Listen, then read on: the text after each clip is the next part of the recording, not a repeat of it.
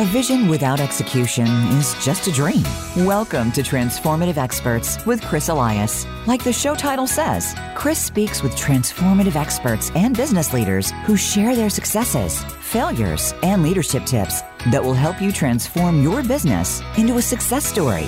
Now, here's your host, Chris Elias. Good morning, everyone. Welcome to Transformative Experts. I have with me today a great guest. I have Dr. Wanda Wallace. Wanda, welcome to the show. Thanks, Chris. Great to be here.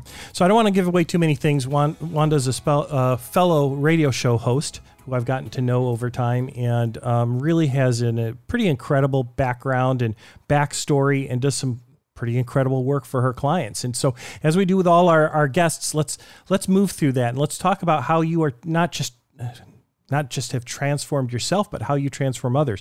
So Wanda, we always start with your story, right? And so going back to the very, very beginning, whatever beginning you want to define, could you share your story with us on how you become an expert? And then we'll talk about what you're actually an expert at. Okay, great. I am a psychologist by training. And so you find in that one that the truth of what really forms us starts in our early childhood, whether we like to talk about it or not. And I'm not going to bore you with all my childhood details, but I will tell you I came from a very small farming community where there were not a lot of opportunities, nor were there a lot of opportunities for smart women. So needless to say, education became my route forward, as I think it has for a lot of people. So it shouldn't surprise anybody to know that I then went on to become a PhD in psychology because I've been fascinated with how people make sense of their world my entire lifetime. That led to a research position, which led to a faculty position in the marketing department at a business school.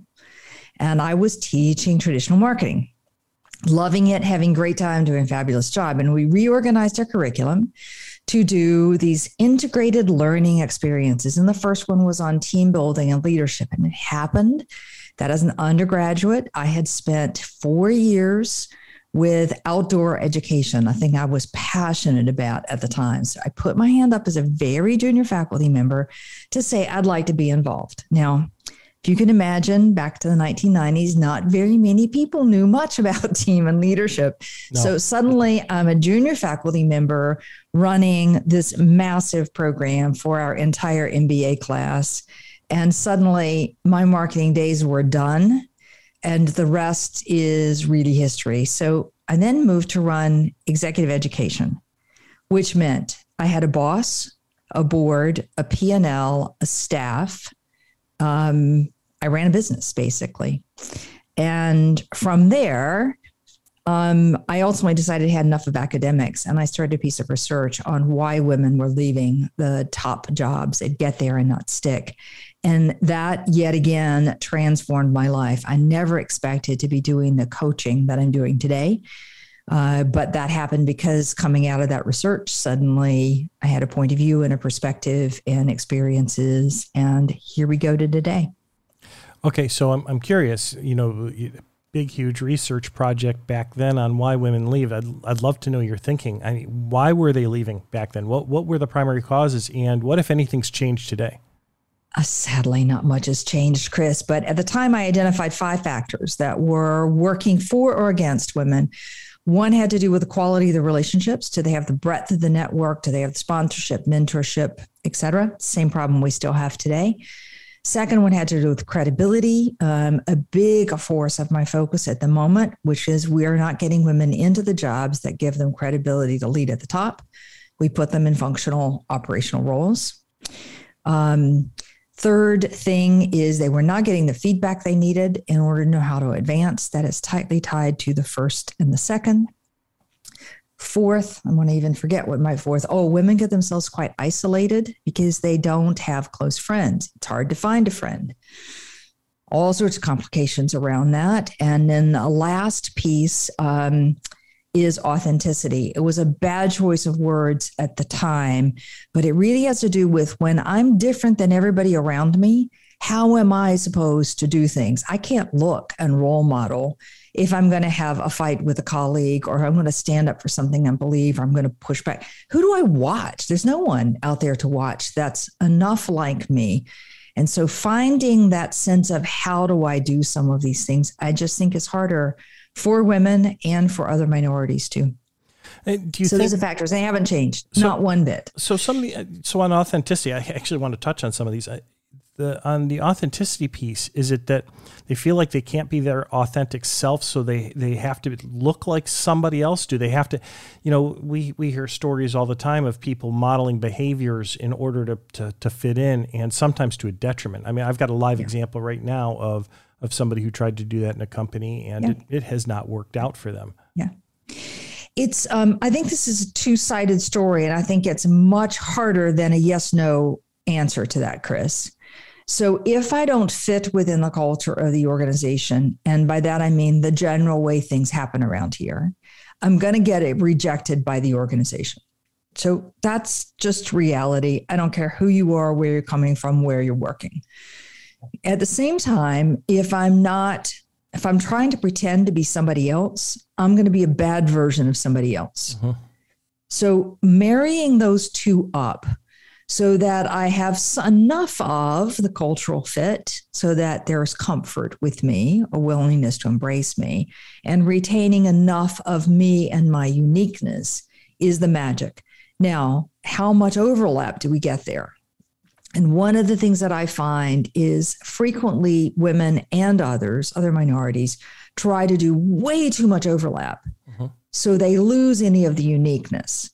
But at the same time, you can't have zero overlap either. So what my original research found is that there was not as fine of a rope as people thought, that they had more freedom than they thought, but it's not infinite freedom either. That's interesting. And, also within those scenarios, what happens to the stress levels of somebody who's in that situation? Anytime you're isolated, it's terrible. Yeah. I mean, anytime you look around and say, I don't know if I can say that, how to say that.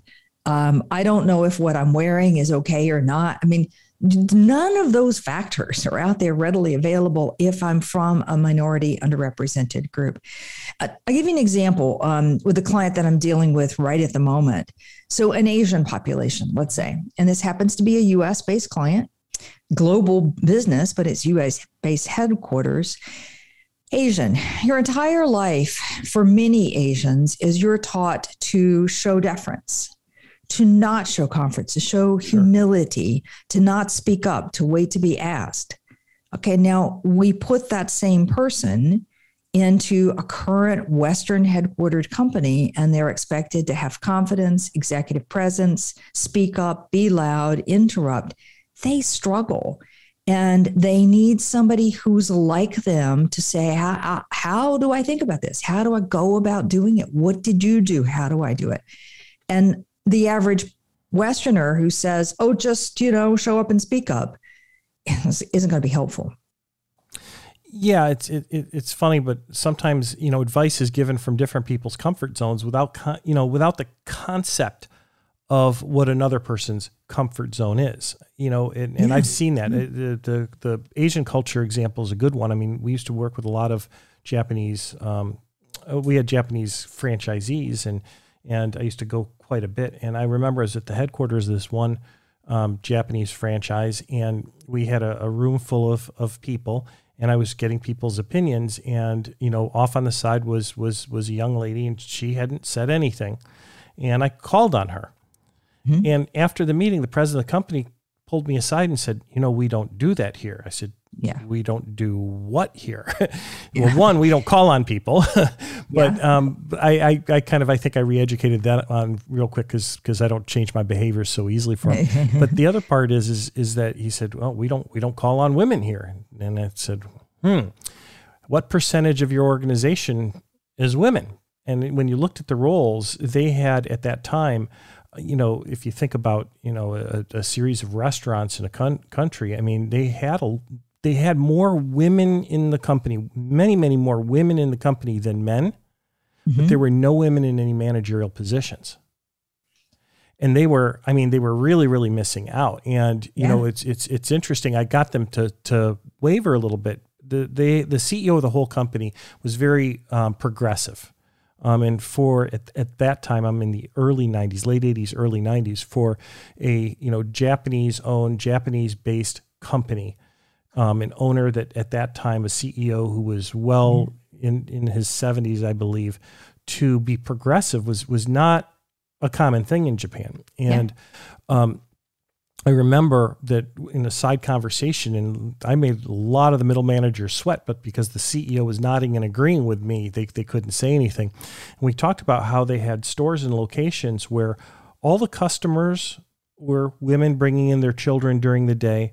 All the servers were women, et cetera. And the only real man in the whole thing was the guy who was the manager of the store. And I said, well, let's try a woman as a manager.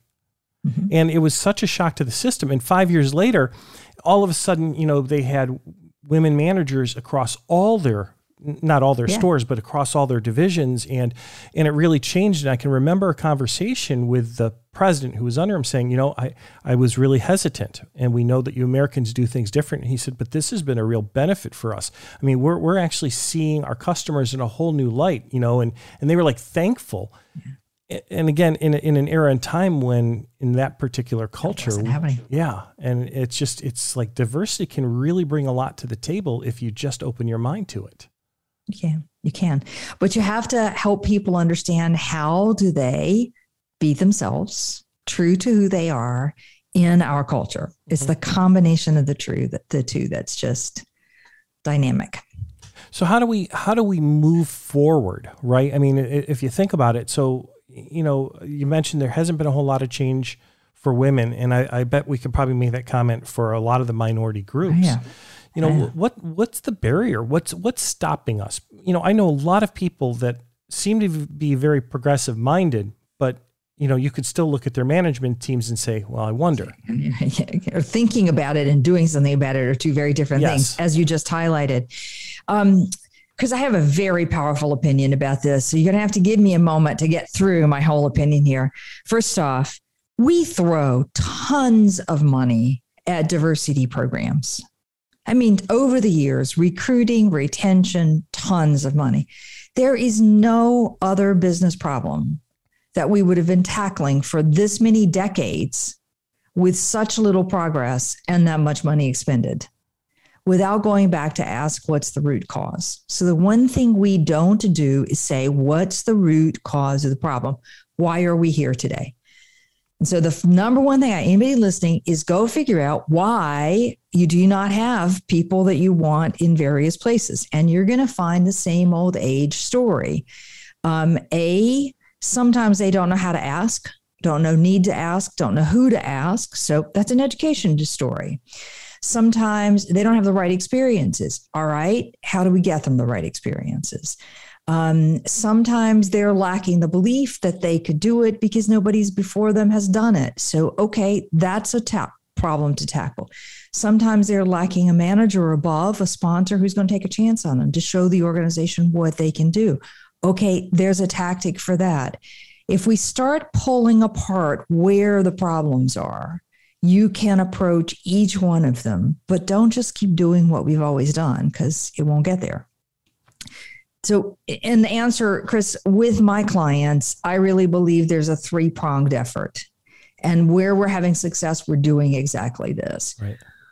One is to get women or others into a cohort, and I always use an educational format for doing this, where they get bonded with each other and realize they're not alone, and that if that person over there can do it, then so can I. And in that, some education about what it takes to build a career here, about experiences, about how you're perceived, about what do you do about that, okay?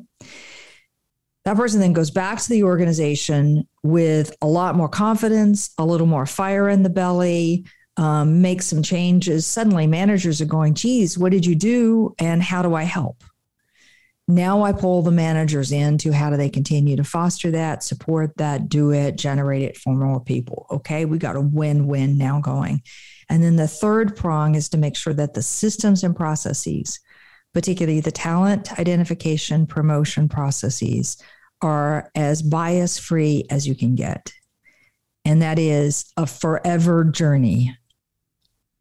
It's not like you fix it and done, but you have to keep at it and keep at it and keep at it. Yeah, without question. And I think that really, that last one in particular does get to a root cause issue, because I think about this, and I've seen all the different diversity programs, and I've seen some really good ones. And quite frankly, I've seen some that aren't so good.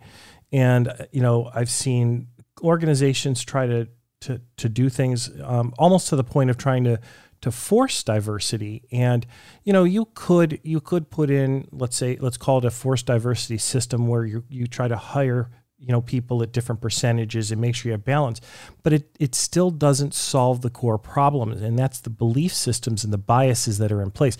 And my concern is until you fix that. Actually, I have a different view on it, because we have data. Rob Kaiser and I have published on this one that says that once I get you into the position, so you're in a role, mm-hmm. and I'm now going to evaluate 360 degrees feedback of in your role and how are people perceiving you in terms of your leadership and your strategic and your operational and all that kind of jazz. We find that there's no bias. But the bias is getting you into the role. So mm-hmm. my belief is we want to push people to ask for, to take a chance on, to get in a role, and then let them deliver and perform. And then we'll push to get to the next one. But if I have a candidate that's not saying I want it and is not knowing how to advocate for themselves or how to take those kind of risks, then they'll forever say, oh, but we don't have the pipeline. You know what? I agree 100% on that. Let's take a quick break. So we're at that point. Everybody stay tuned. We'll be back in just a minute.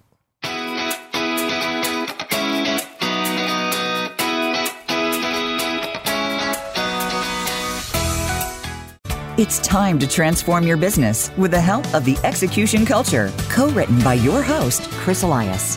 Make your company smarter, faster, and stronger with real-world advice on culture, leadership, and execution. The Execution Culture, available now on Amazon. Is your company or team struggling to achieve the results you would like? Optimize your life, your team, and your organization through clarity, purpose, and action. At Nexecute, we have over 100 years of combined experience leading organizations and coaching individuals to achieve their vision. We design a customized approach to ensure successful execution and optimize your results. Connect better, grow better. Take the next step and give us a call for a free consultation with your host, Chris Elias. 888-378-8808. That's 888-378-8808.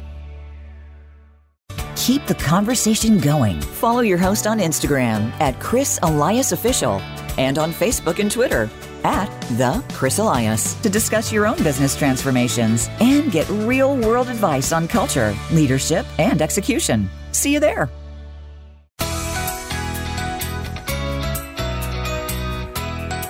This is Transformative Experts with Chris Elias. If you have a question or a comment about the show, please send an email to listener@transformativeexperts.com. Now, back to Transformative Experts. And we're back with Dr. Wanda Wallace. So Wanda, just before we went to the break, we had started kind of talking a little bit about biases and, your current research and thinking and what you've discovered on it. Bias does come into play, and biases can change over time. So I'd love to know more of your thinking on that, and how do we work towards eliminating those? Well, I think the best of research would say is very clear anymore. Our brains are hardwired for bias. It's a shortcut for how we think. And I often like to refer people back to the original psychological research on cognitive bias, how we think. And that has been massively well documented. I think the last count is there are 67 or 66 some known cognitive biases.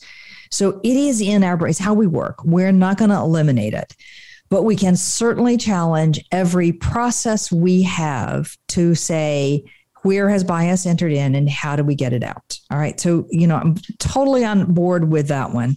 I'm not on board with the notion that I can put you through a bias training program and have you then completely change your bias. No, I might raise your awareness about a bias, but that's what I'm going to get out of it. And that's not a bad thing, but let's be clear what we're getting from it. At the end of the day, I think about in corporate life, who do I give the opportunity to? Like that's the big choice point for me. Because if person A gets a big opportunity and person B gets a smaller opportunity, then person A is going to look like the better candidate in 5 years because they've delivered more. But we don't stop to say, what opportunity did I give them to start with? Okay, so I think it's an important one. And one we have to go back and evaluate. So who do I give the opportunity to? At the end of the day, most hiring managers make a gut call on who they're comfortable with. And you can put whatever language you want and whatever processes you want around that. But at the end of the day, I'm comfortable with A and I'm not comfortable with B. Now, if you really stop and ask, how much do I have in common with A? I think you're going to find it's shockingly a lot. And gender is but one piece. Ethnicity is one piece. There are many others. Turns out also, so is birth order. Firstborns tend to be more comfortable with other firstborns. Wow, what a shock on that. Yeah.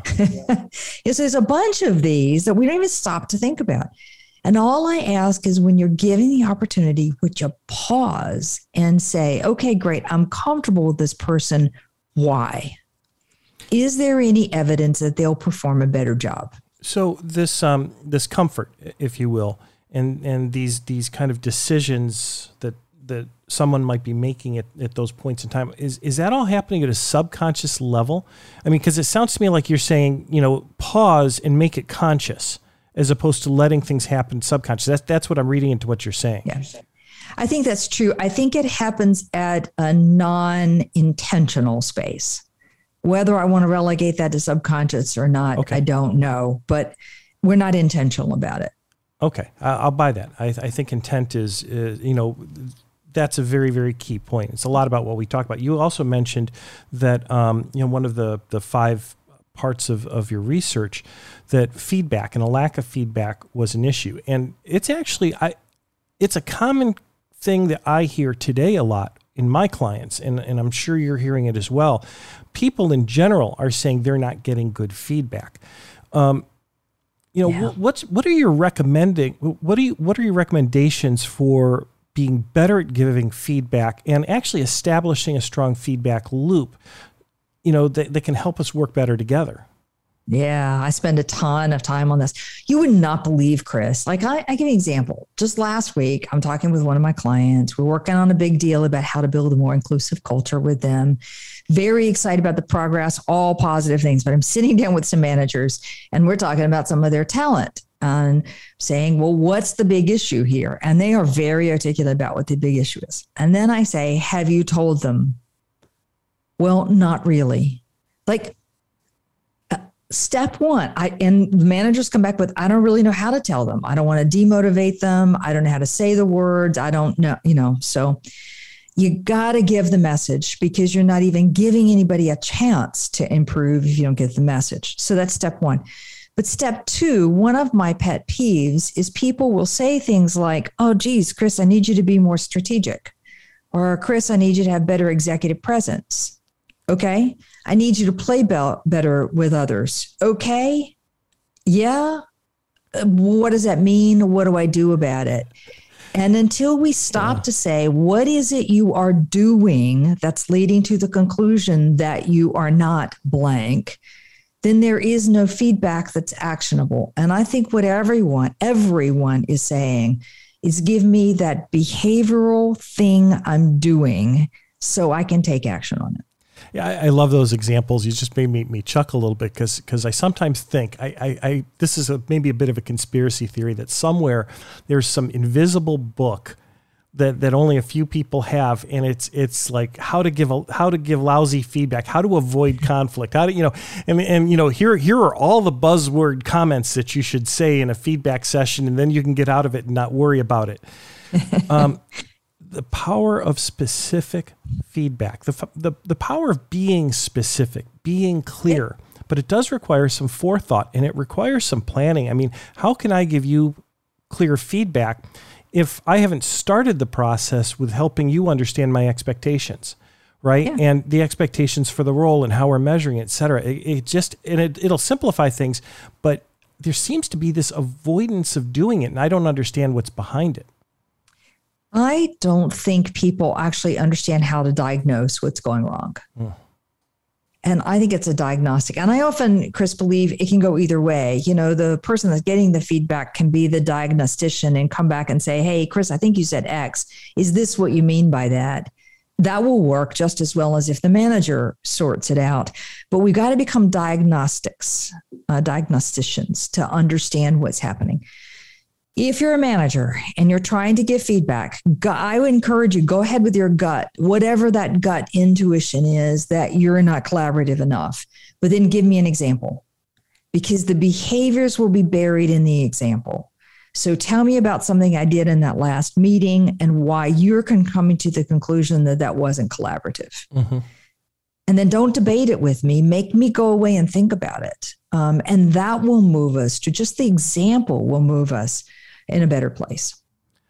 It's really, really excellent advice. You know, I've preached that quite a bit to friends, to clients. You know, examples make it to reality. But I think sometimes the trick is you got to be careful that you then don't make it about the example.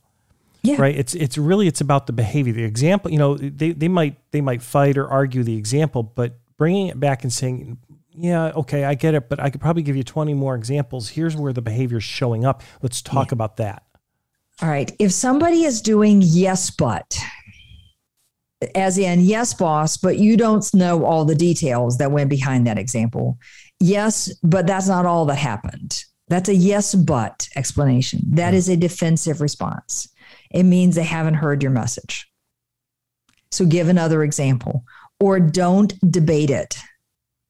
Just don't, it's not a debatable point. I'm expecting you as a boss to be more collaborative, period. Here's an example.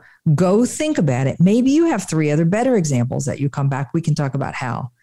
But you get sucked into the debate. And after a while as a boss, you sort of start going, I don't care.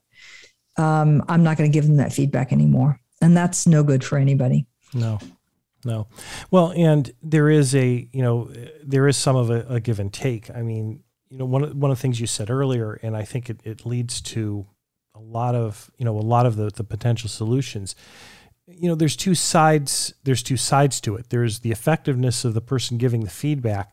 I think it's also important that the other person is up there asking for what they want. That takes some bravery. I mean, we went back to the Asian example, and this is a culture that doesn't push back. But most of us here, we are willing to, and yet I think we too are afraid. I can think of when my son first went to work out of college. He went to a big organization, and he asked for some pointers. And I said, you know what? I said, make sure that your boss is giving you regular, clear feedback. And if he isn't, go ask for it. And it was really funny because I think early on, you know, there wasn't that much, but then they got a good feedback system going, and that clear feedback is there. And the particular boss does this, has time set aside every week for every person. I mean, it's really a pretty powerful thing. It's the way it should happen, right? Good. But, you know, I think we all as human beings need to be out there and asking for what we want and clearly communicating both ways. Sure. But we also ask for feedback in bad ways. Mm-hmm. We say, tell me what I can do to improve. All right. So now if you're my manager, you're rushed, you haven't had time to think about it, you've got 15 things on your mind already. The easiest answer is going to be, you're doing great, just keep doing it. Because that was an ambush question. Yeah.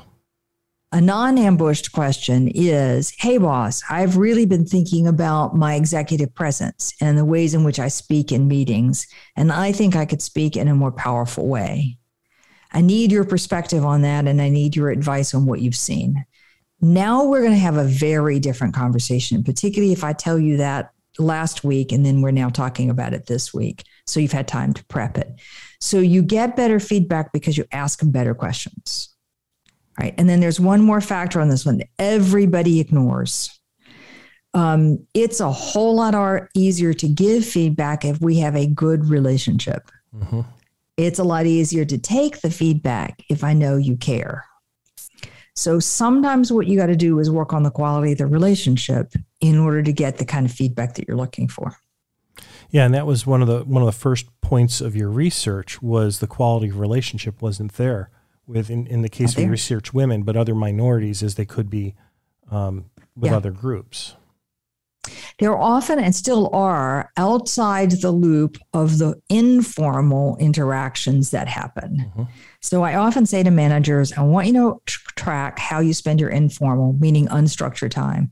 Who are you with? Where are you? And is it equally available to everybody?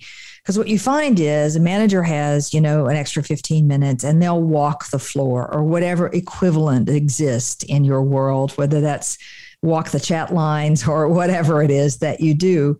And there's a tendency to go to the same people and to carry on the chit-chat conversations in those moments. But those are the places that build relationship. And if you're not doing it equally across the team, then you're saying one person is more valuable to me than another from a relationship point of view. And everything falls from that. So if the only way I can ever have a conversation with you, Chris, if you are my manager, is I have to schedule a meeting, we're going to constantly struggle for the relationship to be effective. Yeah, I get that. One of my favorite authors, one of my favorite books is Fierce Conversations by Susan Scott. Mm-hmm. And she has she talks about the 7 principles of a fierce conversation. One in particular, which comes into play so often I see, is be aware of your emotional wake. Mm-hmm. Right. And again, it's not just I don't, again, not being a psychologist, I don't know if I'm using the right terminology, of course, but I think about the subconscious play of words and actions as much as the conscious play. And to your point, if you show more positive signs towards one person, it does have a psychological effect on everybody else around.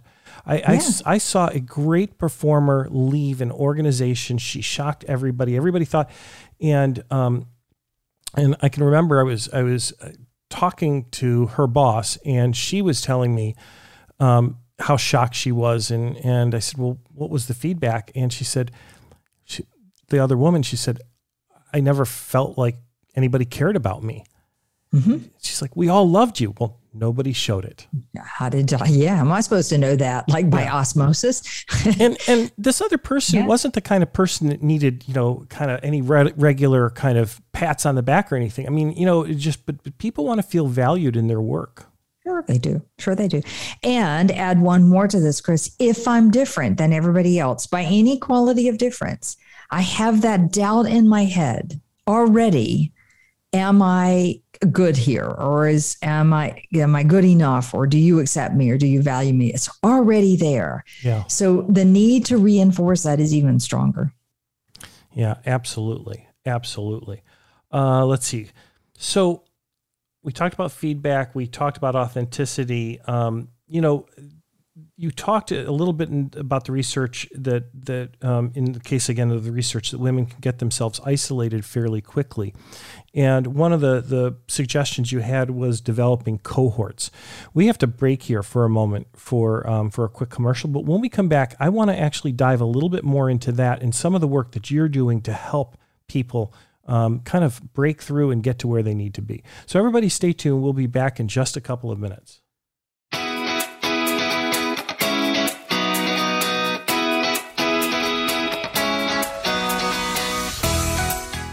It's time to transform your business with the help of The Execution Culture, co-written by your host, Chris Elias. Make your company smarter, faster, and stronger with real-world advice on culture, leadership, and execution. The Execution Culture, available now on Amazon.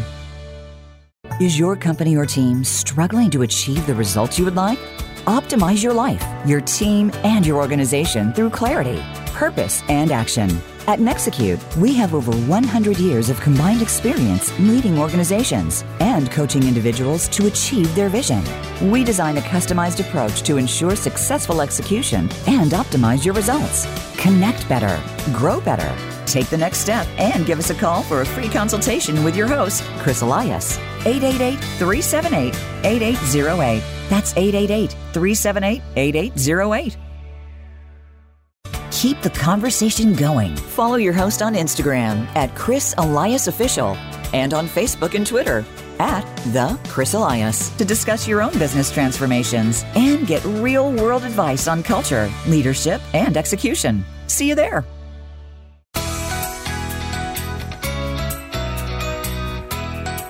This is Transformative Experts with Chris Elias. If you have a question or a comment about the show, please send an email to listener@transformativeexperts.com.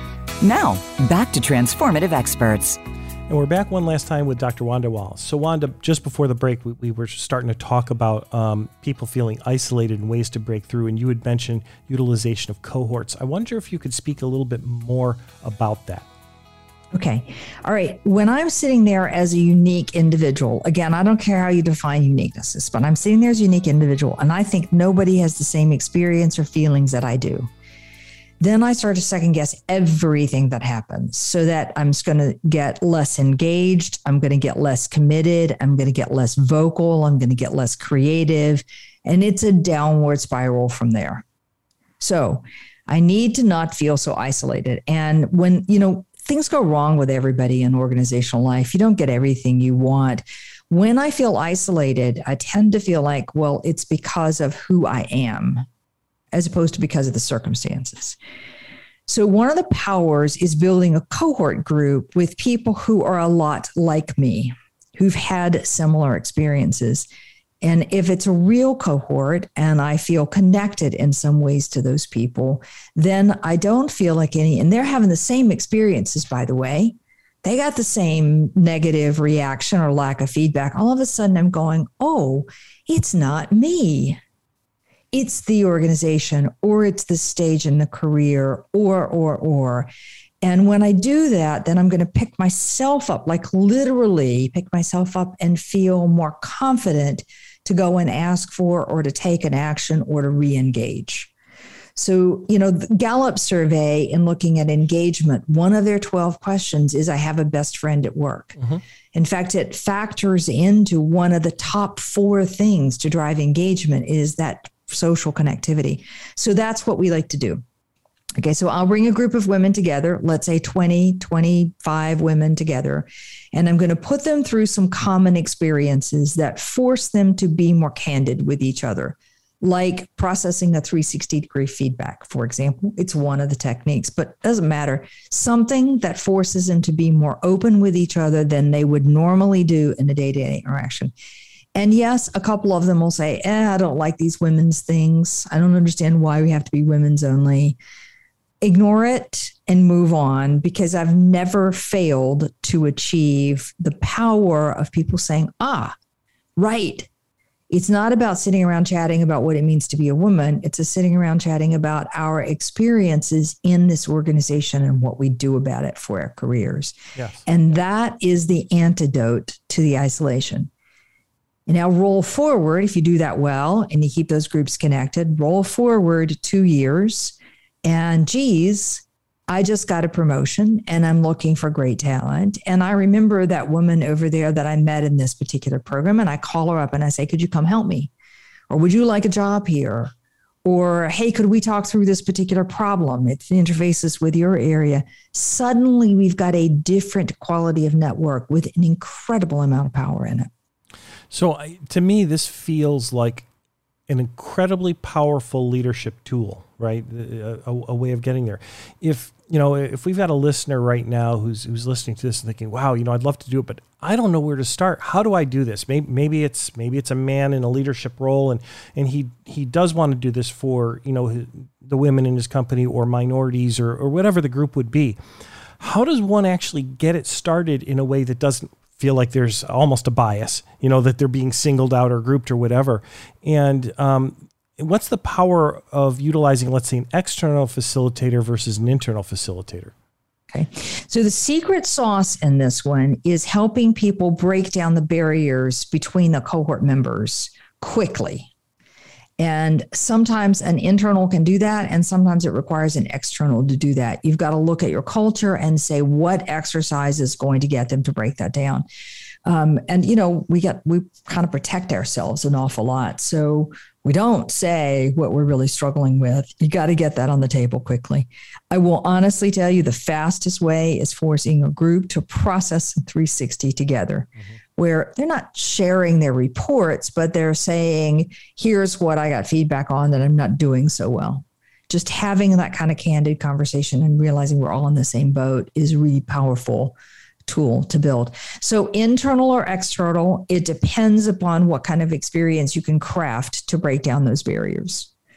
I've seen companies start in a very small way by getting a group of women together for a dinner to just trade career experiences.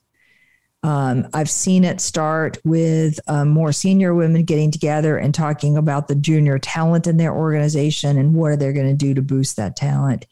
I mean, in almost anything that builds genuine camaraderie is going to get you moving in the right direction. Excellent. So as I think about this and the work that you've been doing, so you still teach, right? Yes. You still teach. I mean, and you do some consulting, you get brought in on these big projects. I mean, there's a lot going on. And so we've spent a lot of time talking about just the general atmosphere and some of the work that you've done, but I'd like maybe a little bit more clarity on, your work itself. And, I'm aware of it because we've had conversations, but I'd love you to share with our audience your purpose, because one of the things we've talked about in the past is the power of purpose and how having a purpose can really move you forward. Well, a few years ago, I was not very enthusiastic about this whole purpose movement that is going on, but I decided that the entire younger generation was, and therefore to stay relevant, I had to take a deep dive. So I went to take a deep dive, a little bit kicking and screaming, but I did. And the net result is I discovered, it's Aaron Hurst's work that really helped me figure this one out, what it is that my purpose is. And so I discovered that my mission is really about changing the world, that ultimately that is what I really care about. But that I realize I'm not going to change the world by changing the systems. I'm going to change the world by changing one person at a time. And so I often joke, my mission is to change the world one person at a time. For me, though, that translates by changing the quality of the conversations. If I can take conversations inside an organization and change the outcome or the quality of that conversation, the ripple effects are massive. Yes, they are. So, because I believe everything that happens in organizations happens in a conversation, one form or another.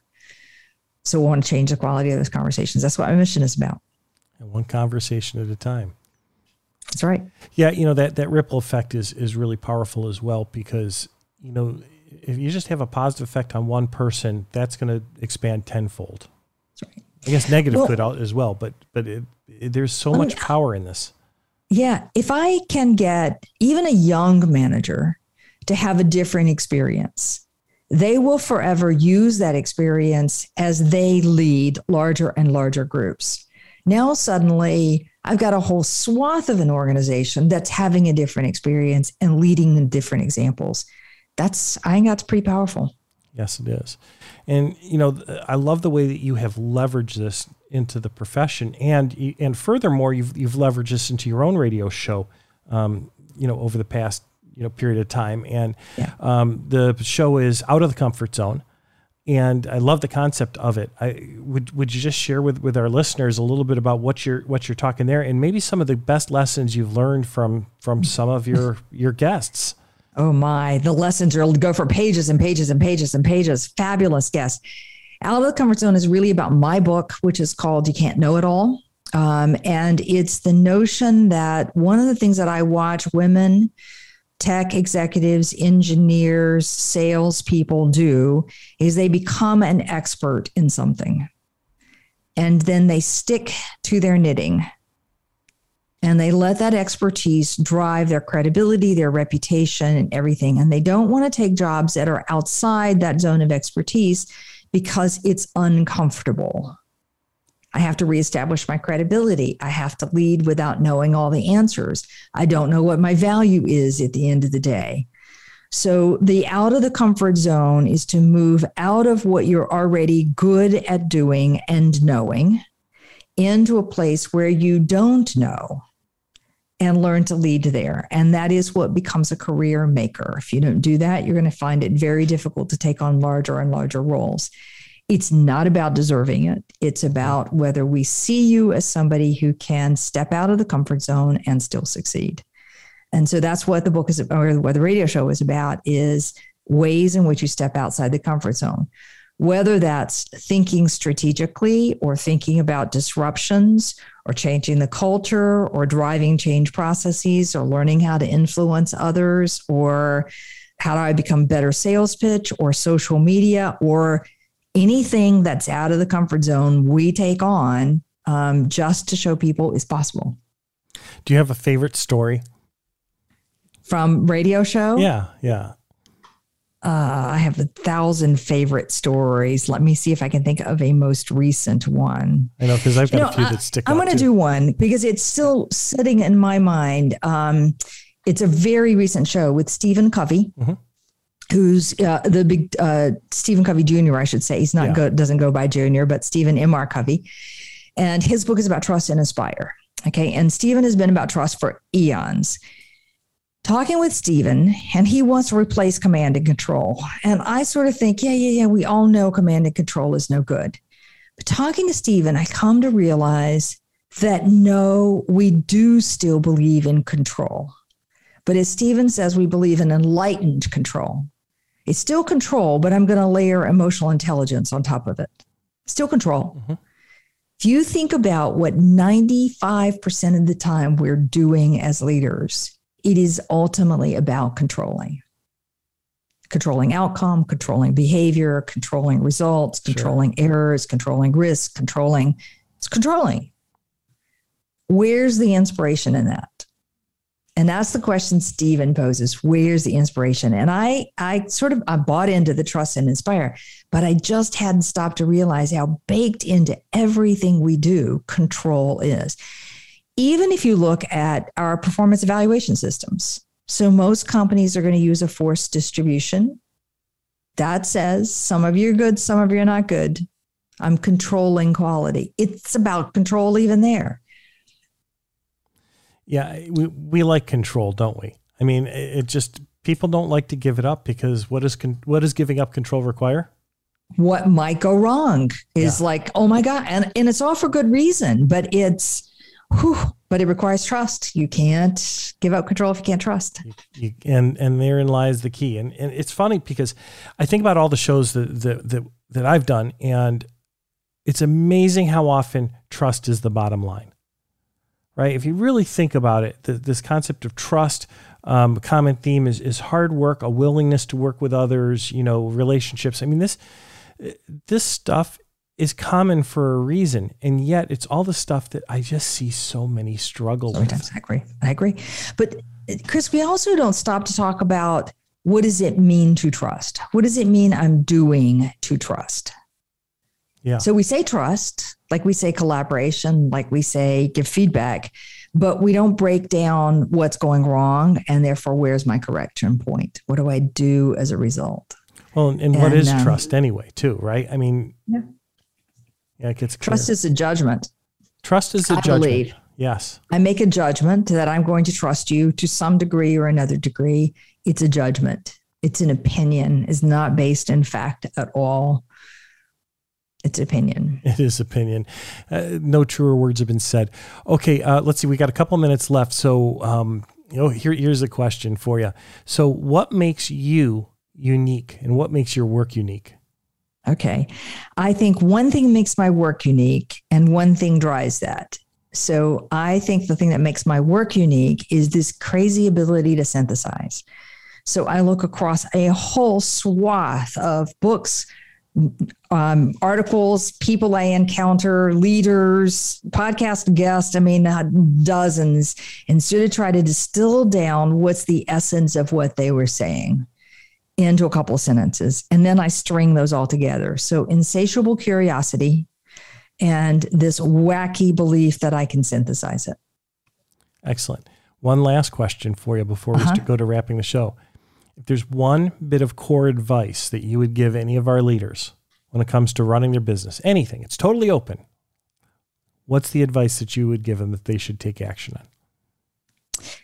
I'm going to come back to what we were talking about, the one piece of advice for everybody across the board. The world of work we know is changing.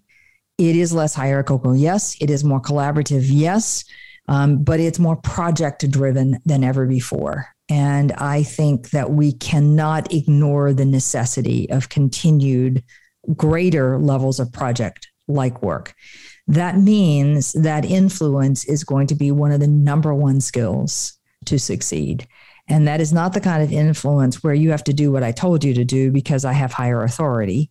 It's going to be the influence where I'm persuading peers of my idea versus some other idea. And that level of selling my idea, selling myself, my brand, my reputation, and the how do I influence other people, I think are the career makers of the future. Excellent. Excellent. Well, we're kind of to the end of our show. So I've so enjoyed having you on. If our listeners, well, first of all, the book is You Can't Know It All. Yes. Available on Amazon. And anywhere you want to go. Anywhere you want to go. Is there an audiobook? There is an audiobook, yes. Excellent. So lots of ways to get a hold of that. Also, what's the best way if somebody wants to track you down? What's the best way for somebody to find you? Wanda.Wallace@leadership-forum.com or check out our website, leadership-forum.com. Excellent. Thank you so much. I appreciate you being with us today. It's a pleasure, Chris. Always fun talking to you. Yes, ma'am. So everyone, another great show today. Appreciate everybody listening, and we've got more great guests coming up. So stay tuned, and thanks for being with us. Thank you for joining Chris Elias for this week's edition of Transformative Experts. We hope you'll tune in again next Monday at 8 a.m. Pacific Time and 11 a.m. Eastern Time on the Voice America Business Channel. And catch our weekly replay on the Voice America Influencers Channel, Sundays at 10 a.m. Pacific Time and 1 p.m. Eastern Time. Have a good week.